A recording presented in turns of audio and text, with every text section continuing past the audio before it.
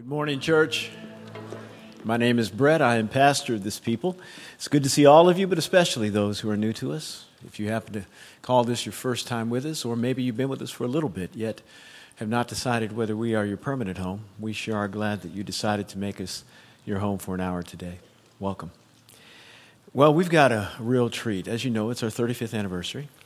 And, it's our 35th anniversary. Yeah. I know it can be a little redundant when anybody who has the mic that's new up here says it over and over again. But remember, you only get one 35th. And so I don't know that you can really celebrate it too often. So happy birthday. See, you do it again. It makes you feel good when you do it again. Yeah.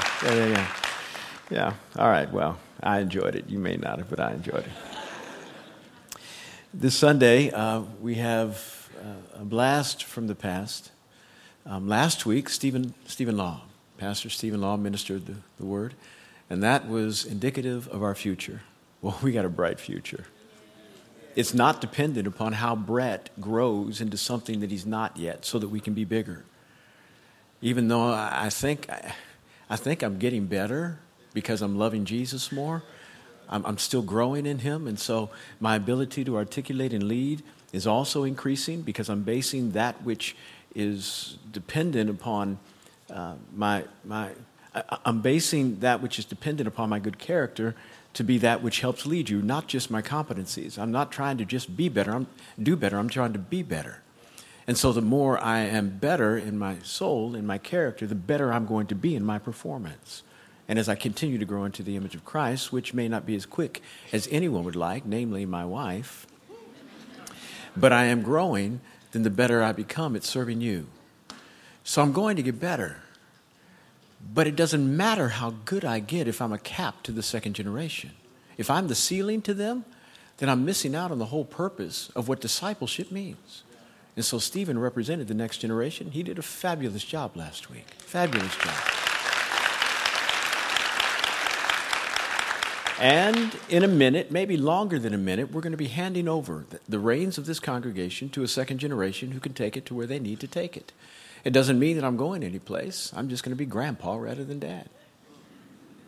And God will do even more, differently, even more with them. Now, this week, we're talking about what has happened in the past. The founding pastor of this church is here with us today.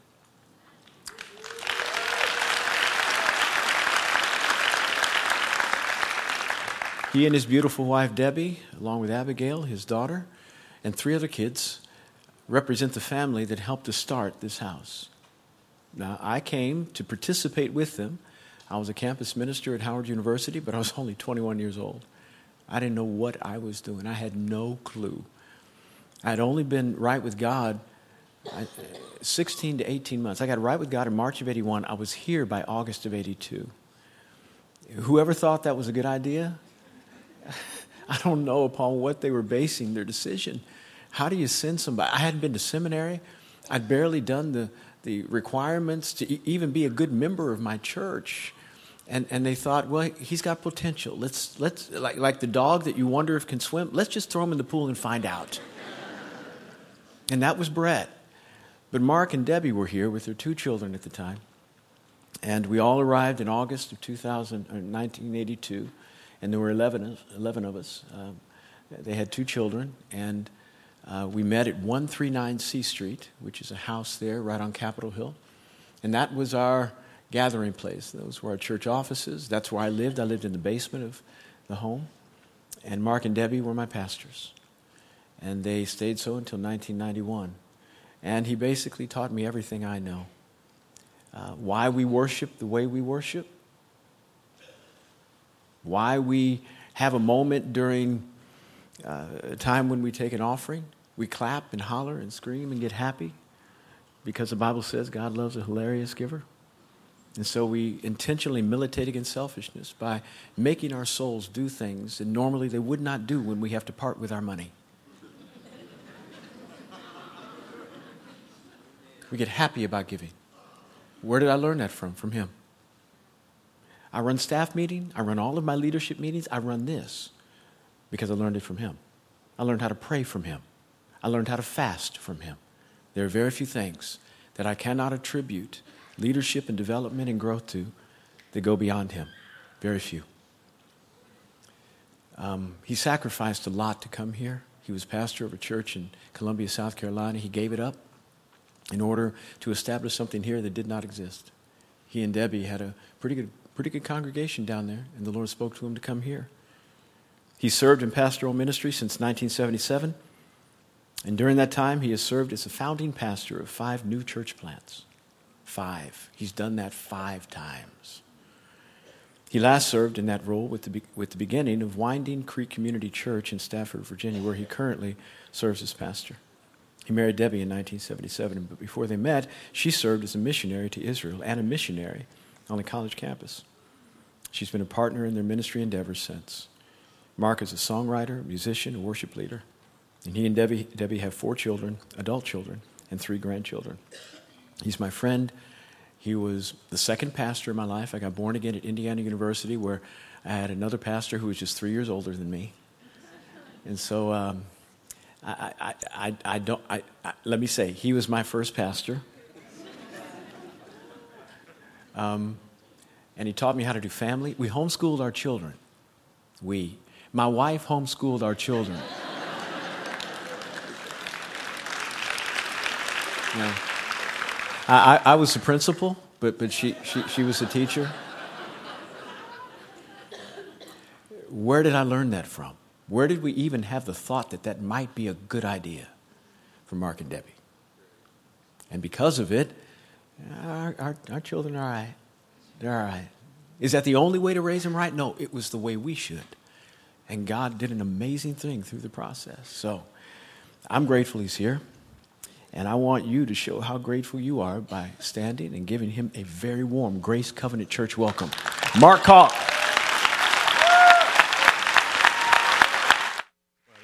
Thank you so much, man. Wonderful. Wow. Thank you.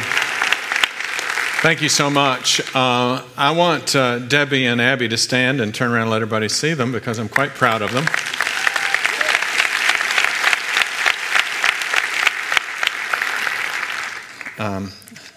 Abby was born in 1988, and we left, I think, was 1991. And we came back for the 15th anniversary, and Abby was about, how old at that time? 9. And you want to stand up here next to me, sweetheart? Debbie's actually a ventriloquist.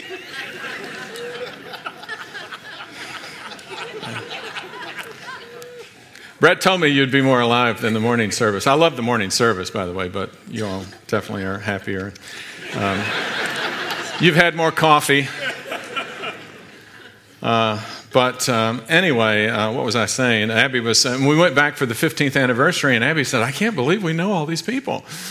And because she had no recollection, we'd left when she was so young. I can't tell you how happy I am to be here. Can't tell you how happy I am when I'm with you people and when I'm with Brett Fuller. I was thinking of a little slogan that was coming to me during the first service. I was sitting there, and it's this, and I don't know how I'll use it, but I might. I'll figure out a way. It's, I'm better with Brett. And maybe y'all can use that at some point. Amen? It's like Coca-Cola. You know, things go better with Brett. And that's with 2 T's. It's true. I love the guy. And I love Grace Covenant Church. You're some of my favorite people in the world. And I actually first came here after many years about 4 years ago. And I've been back a couple times since. And I haven't got to meet a lot of you, but you're absolutely wonderful people. This is amazing what you got going here, really. And when I was on Capitol Hill and we did this, I just took it all for granted, you know. And I went to a staff meeting of Brett's a few years ago. I said, could I come to a staff meeting? And Brett said, it's time to pray. And he started walking around clapping his hands and praying really loud. And the staff was perking up and praying. And I'm sitting over there and I'm thinking, I remember this. I can remember our 6 a.m. prayer meetings we had for a while. I was driving our poor staff crazy. And we were having 6 a.m. prayer meetings because, before the day started, and poor Brett would be sitting there just out, just like, that spiritual stance that you take when you really only was sitting down, where you're really sleeping, And Eric was just staring at me, unblinking, Eric Holmberg. And I would say, get up, get up, walk around. We'd start clapping and yelling, because that was really the only way we could stay awake. But we would do that. We would do that. If I did that in my church now, I don't know what they would do to me. But I really need this. And so I'm better. I'm so much better with Brett. And that's my motto for the day. I want to say thanks to the staff, the elders, everybody the blessing, the support that you all have shown us. Literally, many of you don't know this, but when you're hosted by this church, you're just spoiled rotten. I mean, it's just ridiculous, and it's wonderful. And I love it a lot. And I think can I come and live here? I want to come home, Brett. E.T. go home. Here I am. All right. I tried to preach a perfect sermon in the first service. I'm going to be myself this time, so we'll see how it goes. We'll see how it goes. There's a rumor you're having an anniversary. I think it's your, 35th. That's right. Well, a few weeks ago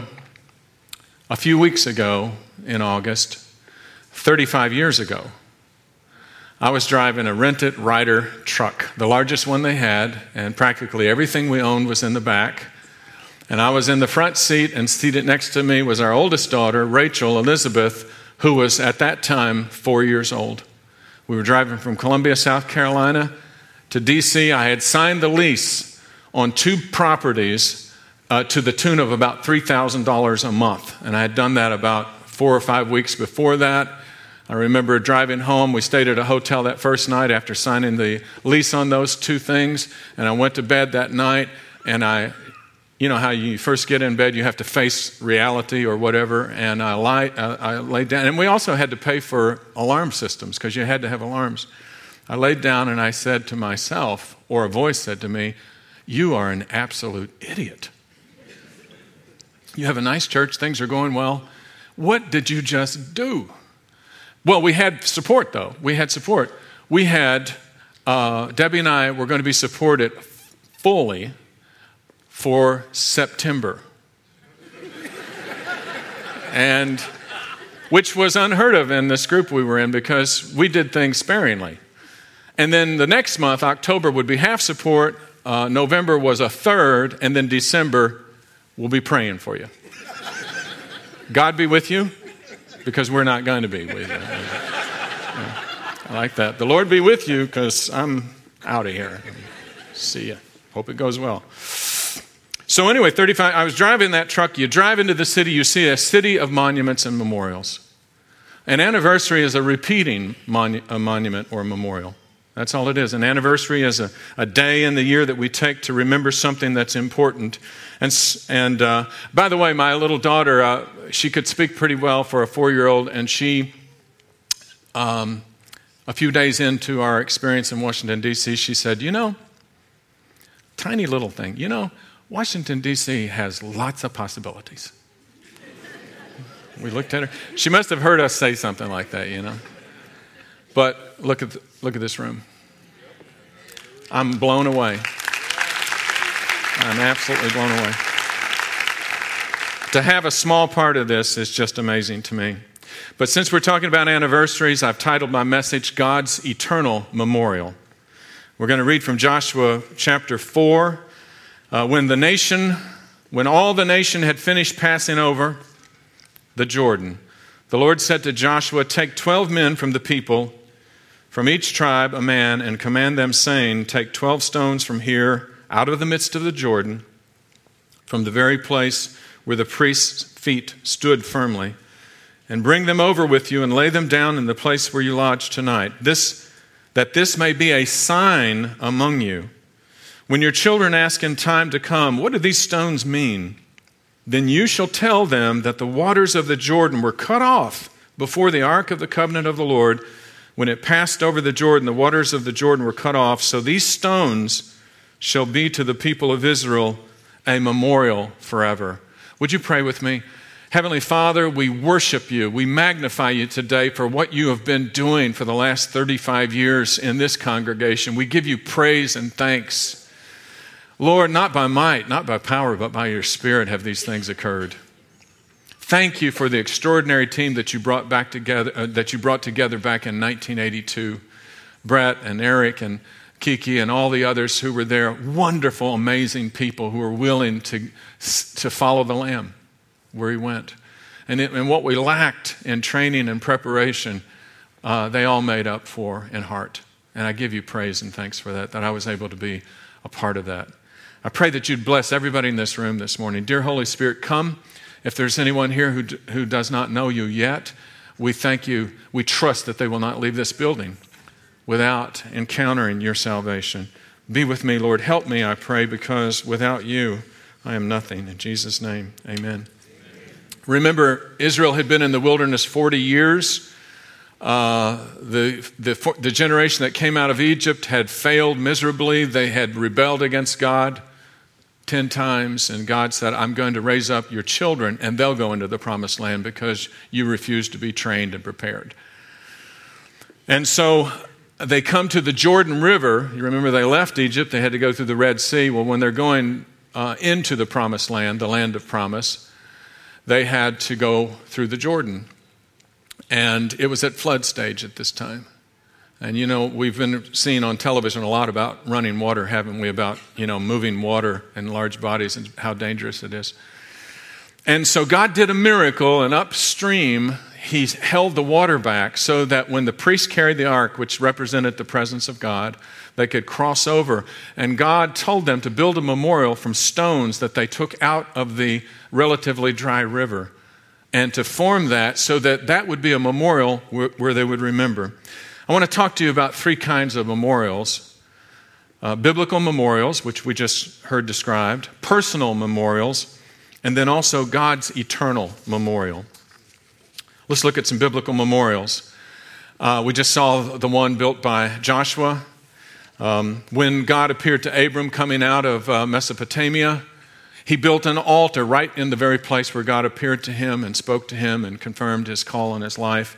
And so it was an altar on which he could worship, but it was also a memorial. Jacob was fleeing from his brother. Jacob is an interesting character, and he gives hope to all of us, doesn't he?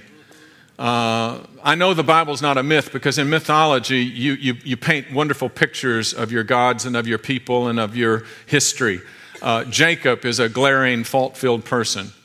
He reminds me a lot of us.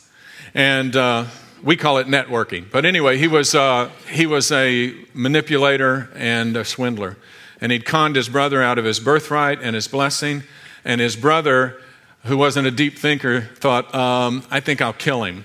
And I think I'll kill him. And you got to be careful. Some people do that, You got to watch. Road rage. You yell at somebody. That's not smart. They could kill you. It's like, that guy is a killer. I shouldn't have yelled at him. Well, that may be the last thing you say. So don't do that. That's a public service announcement. When you're driving home today, have a good day, sir. Could be a killer. So the next day, God appears to Jacob on the way fleeing from his brother. He's fleeing to go live with Laban, which is a story, but he goes to bed. He lays his head on a rock. The Bible doesn't say anymore. It just said he's with his head on a rock. This guy had gone from a rich man's home. He's sleeping on a rock, and God appears to him. Don't try this when you get home. It probably won't work. God probably won't appear to you just because your head's on a rock. He wakes up the next day. God is in this place. He renames the place Bethel, the house of God. He takes that stone and he makes it into a memorial and he pours oil on it so that whenever he would come there, he would see that and remember that God had appeared to him and spoken to him. The Passover meal, where the last plague of Egypt was the death of the firstborn. Any firstborn son or firstborn male animal within a household that did not take God's command seriously to put the blood of the lamb on their doorposts would lose that son or that livestock. And there's sermons for every one of these, and as a preacher of many years, I've got to resist talking about them, but that's a perpetual, repeating memorial. Every year they would celebrate the Passover, and they would remember how God had taken them out of slavery in Egypt and made them a free people and had made them God's own people. That's a pretty important thing to remember, isn't it? The Lord's Supper replaced the Passover meal. And remember, our Lord said, as often as you do this, do it, why? In remembrance of me. It's a way that we can remember. And Paul wrote that you proclaim the Lord's death until he comes. There's a danger in forgetting. God warned through Moses, Israel, many times to not forget. Deuteronomy 4, take care and keep your soul diligently, lest you forget the things your eyes have seen. Deuteronomy 4:23, take care lest you forget the covenant of the Lord your God. Deuteronomy 5:12, take care lest you forget the Lord who brought you out of the land of Egypt, out of the house of slavery. Israel's forgetfulness, they were forgetful. Deuteronomy 32, Moses says of them, you were unmindful of the rock who bore you. You forgot the God who gave you birth. It's really amazing that I'm here after 35 years, and it's amazing that this man and this leadership says, we want this guy to come back. Because that was a long time ago. And not a lot, most Americans, it's what you've done for me lately. And they just totally forget. And I think God is going to bless you all for this. And the more you have me, the more blessed you'll be. Boy, I can just seize these blessings. Amazing. Shameless self-promotion. Judges 3. The people of Israel did what was evil in the sight of the Lord. Why? They forgot the Lord their God and served the Baals and the Ashtoreth. Psalm 106. They forgot God, their Savior, who had done great things. Listen, if somebody saves your life, you got to remember that the rest of your life. You know? The tragedies of Alzheimer's disease. I think many of us have probably been touched by this disease. When it afflicts someone, it slowly takes their memory. And in its advanced stages, a person cannot remember a beloved spouse, a beloved child. The people nearest them become strangers. When we forget God's works in Scripture, especially in Scripture, we can become strangers to the things and the people that we ought to love and that we ought to keep near. All right, let's move on to personal memorials. These are the events in your own history that mark God's works, callings, and claims on your life. Like Abram and Jacob, you have had things happen to you. God has revealed himself to you in personal ways. God has intervened in your life. It could be he saved you from a near-death experience. I mentioned I've been saved from 5 near-death experiences in my life. I won't go into all of them. But the last one occurred about a year ago, and where my heart developed this nasty habit of stopping. And you don't last a long time, when that happens. You got 2 lungs, you got 2 hands, you got a lot of different things, but you only have 1 heart. And God used a number of doctors and blessed them. And I had 2 operations, and I'm working out now. Wow. Within 6 months, I'm back. I'll be back at my fighting weight. Thank God. We remember these because you think, well, God must have something else for me to do. I wouldn't be here. This pulpit would be empty. You'd have a black screen with my little face on the front of it with in memorial, 1951, 2016. But here I am. Amen. Extraordinary blessings. Extraordinary blessings. Extraordinary passages that God speaks to your heart, mark those moments and hang on to them. The most important one is your saving grace. That moment you came to realize the depth of your sin, the depth of Christ's love, and that He not only was forgiving others of their sin, but forgiving you of your sins. That's your greatest personal memorial. You know, some people try to forget where they come from, and they try to forget how fallen they were. I mentioned this earlier. We had a president, former president, and while he was running for president, he was grilled about whether he had ever done drugs or not. You know, that's one of the questions I always get. And he said that he had done some drugs in college, but he had experimented with them, but he had not inhaled. And while I was living so badly before I came to the Lord, I really inhaled. I mean, deeply.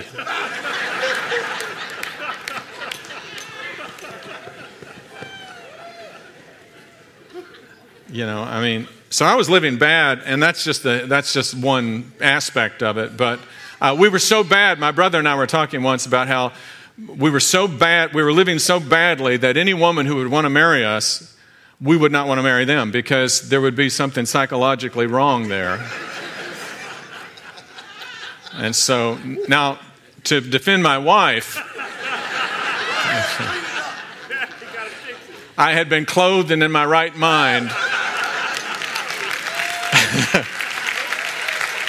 I'd been clothed and in my right mind for at least a year before she had a battery of you guys checking me out. You know, they were giving updates. And the only reason I got on her draft board was that I was called to the ministry. Isn't that something? You know, a lot of women say, I don't want to be around a guy like that. He's never going to make any money. And that was prophetic in her case, by the way. I've never had the gift of making money. But anyway, but I was cleaned up and through a wonderful ministry back then called Maranatha, and they saved me. They helped me and they brought me back to the Lord. And when I got blessed with my engagement with Debbie, it was the greatest blessing up to that time in my life, and it's still the greatest blessing after salvation. And by the way, we've been married 40 years this year. And, yeah. I'm thinking it's going to work out, really. I really think it's going to last. Anyway, but I was thinking about this engagement. I got back to my devotion the first morning after we'd been engaged, and I was overwhelmed with God's blessing, and I prayed this prayer, Father, never let me forget where I came from. And I remember that so well. And listen, the greatest glory that I have is I have a Savior named Jesus Christ.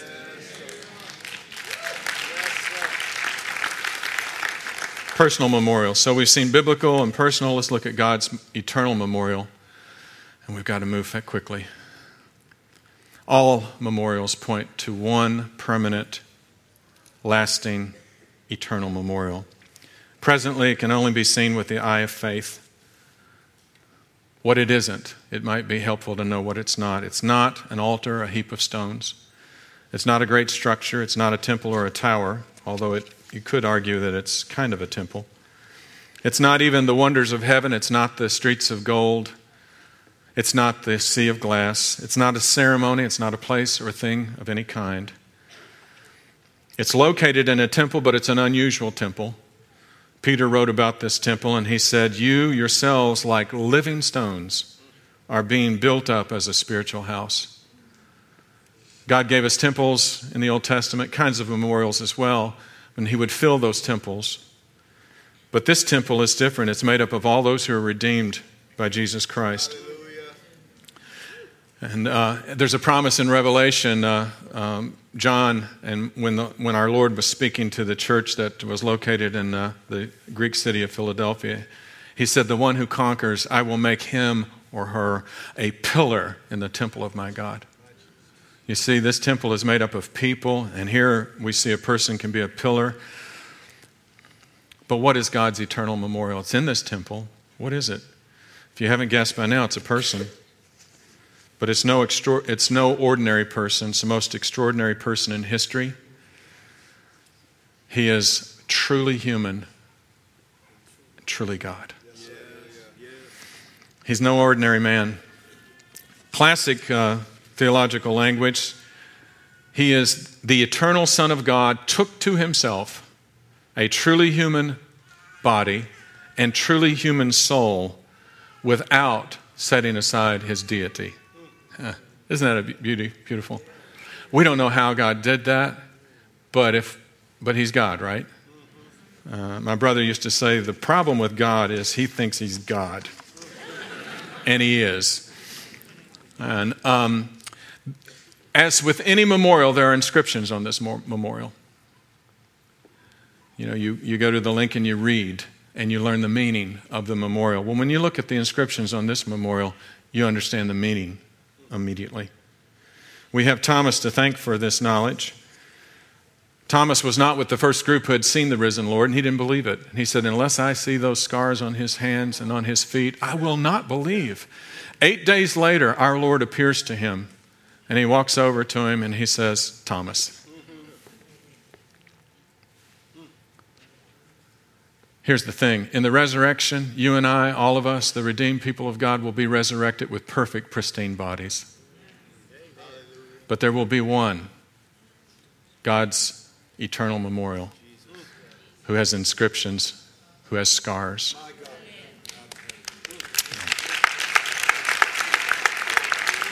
I'm invited to England to speak to a group of former drug addicts. It's amazing. It's a ministry called Batel. Usually there's about 500. They worship madly. I mean, like you all on your best day with caffeine and your 40th anniversary maybe. I mean, you're really wired. They're amazing. And there's a young lady that I met on one of our trips recently, and she's a wonderful girl, beautiful. And you met her, you would think just a beautiful young lady who loves the Lord, until she rolls up her sleeves or wears a dress without a sleeve, and you see the scar tissue, not scars, but layer upon layer of scar tissue from her wrist all the way up on both arms. And when you see those scars, you don't need to be told that she was raised in one of the worst abusive homes or situations that a person could be raised in. And she self-harmed and cut herself over and over as a little girl. Zechariah saw a future time when Israel recognizes God's memorial in it, and he wrote this, when they look on him whom they have pierced, they shall mourn for him as one mourns for an only child. Friends, when we're in eternity, the eternal kingdom, more than words could ever convey, whenever we look at him, God's eternal memorial, and see those scars, those inscriptions on his head, his hands, his feet, his side, and back, we'll be moved beyond human emotion. I want to finish with God's ultimate purpose. Why does God allow his son to be crucified on a cruel cross? Why does he even want to forgive us? There's a couple of helpful passages. First from Hebrews chapter 12. For the joy that was set before him, he endured the cross, despising the shame. I kind of like, I'm not sure if I exegete it properly, but I kind of like to exegete that despising the shame like he basically defied it and just said, that's fine, I'm taking it. It wasn't that he was going, oh, this shame is so terrible. He said, I'll endure it. I'll do it. What was the joy set before him? He was the owner of everything. Colossians says he owns everything. Everything was created for him through him before the cross. He had fellowship with the Father. Have you ever heard somebody say that God created mankind because he was lonely? That's very, very bad theology. The Father, Son, and Holy Spirit adore one another, and they have perfect community. Yes. And the only reason that they want to create us is to share it. Yes, sir. It's not coming out of weakness. It's not coming out of a need. They love one another so much that they want to do for one another constantly. And so we get an understanding of what that joy was in Jesus' high priestly prayer in John 17. He's praying this, and listen. I do not ask for these only. He's praying to the Father in front of the apostles, but also for those who will believe in me through their word. Every one of us here today have believed through their word, that they may all be one, just as you, Father, are in me, and I in you, that they also may be in us. Some people use this scripture as a unity verse for unity in the church, and I don't have a problem with that, but that's not the ultimate takeaway here. Here it is, guys. The joy set before the Lord Jesus. God's plan was to bring a redeemed people who had consciousness, understanding, who understood what had happened, understood their sin, understood his sacrifice.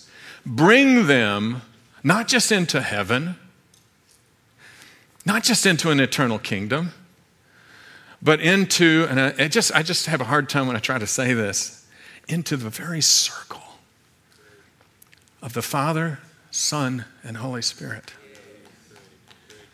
In it. That's what happens when you take a bride. When a son takes a bride, he brings her into his family, and she becomes part of the family. He's saying, as my many-membered bride, you're going to become one with us. Why does he want us to be unselfish? Because that's who they are. It's not so we can get a merit badge and and get another reward. Well, the rewards are great. I'm sure there's going to be rewards in heaven. I mean, we're taught that. But the reward is him. To be with the Father, Son, and Spirit. Have them in you and you in them. Oh, my goodness. Yes, yes. I once, we get enthusiastic on Capitol Hill every now and then, and they would wave hankies.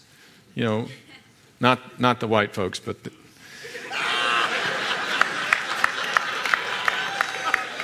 they're all sitting there going, "Oh, gee, that's a great sermon, Mark. Preach it. Amen. Hallelujah." But I can't remember Beverly Cooper, Where's Beverly? Is she here? Waving that hanky like that. And for one moment, that wonderful spirit came on me. Do you remember this? And I started preaching with rhythm. And we had a piano over here below the stage, about almost even with the stage, a little bit higher. I ran across the stage. I jumped on the piano, preaching. I really enjoyed it, but it was a momentary gift. And then it lifted. It was like tongues, a specific tongue. We had some experiences back then. I preached on Babylon once, and I made the mistake of imitating what it must have been like when all of a sudden they're all working, and their languages go different.